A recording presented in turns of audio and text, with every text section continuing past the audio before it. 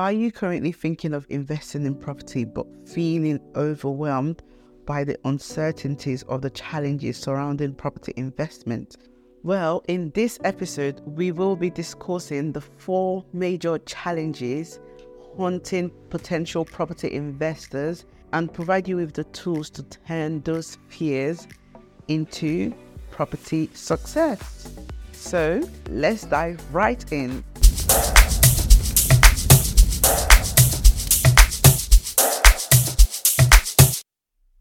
Welcome to another episode of Fire Podcast, where we share stories and experiences of today's female property investors to inspire and empower investors of tomorrow. My name is Cynthia and I am your host.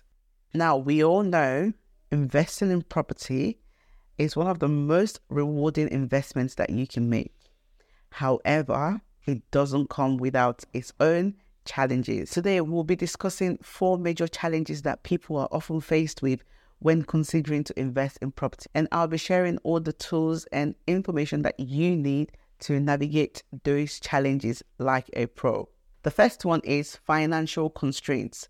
So from talking to a lot of people, one thing that I always find is that a lot of people think you need a lot of money to invest in property. And that's usually because most people usually think that property investment is all about buying a house, renting it out, and making some sort of money from that property. But that's not the case. Like, this is 2024, guys, not 1994, right? There's so many savvy property investment strategies that you can use, some of which you can even start with zero money. Yes, if you wanted to buy a house, you would usually need a lot of money up front. You need a lot of capital because buying a house comes with high initial costs. So you need to consider things like the down payment, which is usually anywhere from 10 to 25%, depending on what type of property you're buying. You also need to consider stamp duty, legal fees, and other expenses that might be associated with buying a property. However, in 2024, we all know now that you don't need to own a property to make money from property. You can invest in other strategies like rent to rent, where you rent a house and you rent it out. You can even start with strategies that require zero money at all, like deal sourcing, where you can just go and find an investment deal for an investor, package that deal, sell it off to an investor, and they pay you anywhere from £2,000 to £5,000 for that one deal. So money should never be the reason you're not investing in property, especially in 2024, right? Because like we've just discussed, there are other strategies that you can start with. Rent to rent allows you to invest a smaller amount of money. So where you would need £20,000 or £30,000 to buy a house, with rent to rent, you can start with as little as £2,000, and you can make consistent and quick cash flow from that rental property that you've got. And what is rent to rent? Even rent to rent is renting a property from the homeowner and renting it out again as either a short-term rental or a HMO or social housing, whatever it is that you rent that property out again as long as you're making some sort of money from that to pay the rent, pay the bills, and have some profit left. This is a quick way to get into property investing and build your cash flow very quickly to then invest in bigger strategies like actually now going to buy a house. So when it comes to property investing, you don't need tens of thousands of pounds to start. You can simply start with what you have or what you don't have. If you don't have any money at all and you've got zero in your account, you can start with deal sourcing. When you sell a couple deals, you'll be able to then reinvest that money into either getting a rent to rent or saving up to then go and purchase a bigger property. So it's all about understanding how to invest smartly and wisely in 2024. Another challenge that sort of deters people from property investment is property management. A lot of people don't want to manage properties, they don't want to manage tenants, they just don't want to deal with all of that. But the truth is, nothing good comes easy, right? So that's one challenge that you're going to have to deal with anyways. However, you can put systems in place to reduce how often those sort of issues occur.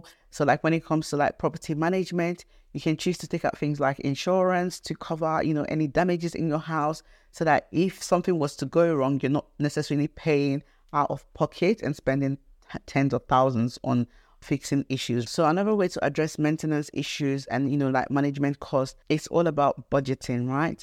So what I normally tend to do every month is just put aside some money, at least 10% of the rent or the mortgage that you pay on that house. Put that aside every month and you have that as like an emergency fund for when things go bad. And that's if you don't have a management or damage insurance on your property, on that property. Then you want to set your own funds aside every month, just in case when things go wrong, and you have to pull out a chunk of money to fix that issue.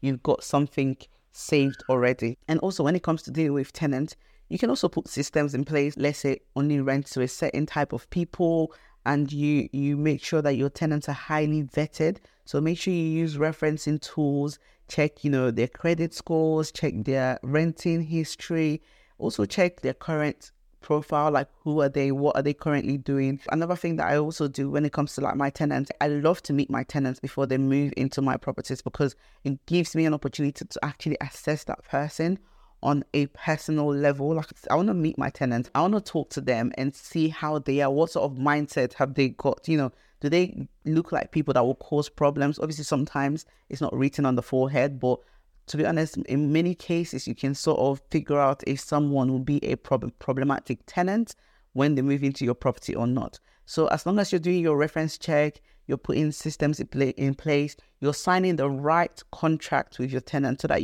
they know exactly what their responsibilities are and what your responsibilities are as well as the homeowner or even the property manager. So as long as you've got all of those in place, you will be able to reduce how often you have, issues with your tenants. I've been renting to tenants now for over 5 years. And in my entire time, I've really just had one major issue with a tenant. And in her case, there was nothing I could do about that because she had a mental health deterioration. I couldn't have predicted that. She was living with us for a year. She did well. We had no issues with her at all.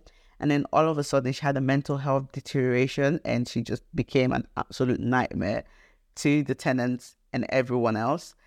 So eventually she left. She had to leave the property. But, we still had systems in place to follow up in that sort of situation. We were able to, get her out of the property legally, obviously, and restored peace in the house. So it's all about understanding, the type of tenants that you're going to be renting to. That's actually important, because let's say you were renting to a younger group of, tenants, let's say like students, for instance, who are very young. They, they're probably going to be, having parties. They're going to be doing, some of them, not all of them anyways, but the likelihood of them, having parties, not caring about your property, damaging things would be higher than if you were to rent to like a group of older professionals, like maybe in their 30s, 40s, professionals who are just all about their work. They go to work, they come back, and they just need a place to lay their head. Then, obviously you're going to have less issues with people like that. So another thing that people are worried about when it comes to property investing is the risk of economic downturns.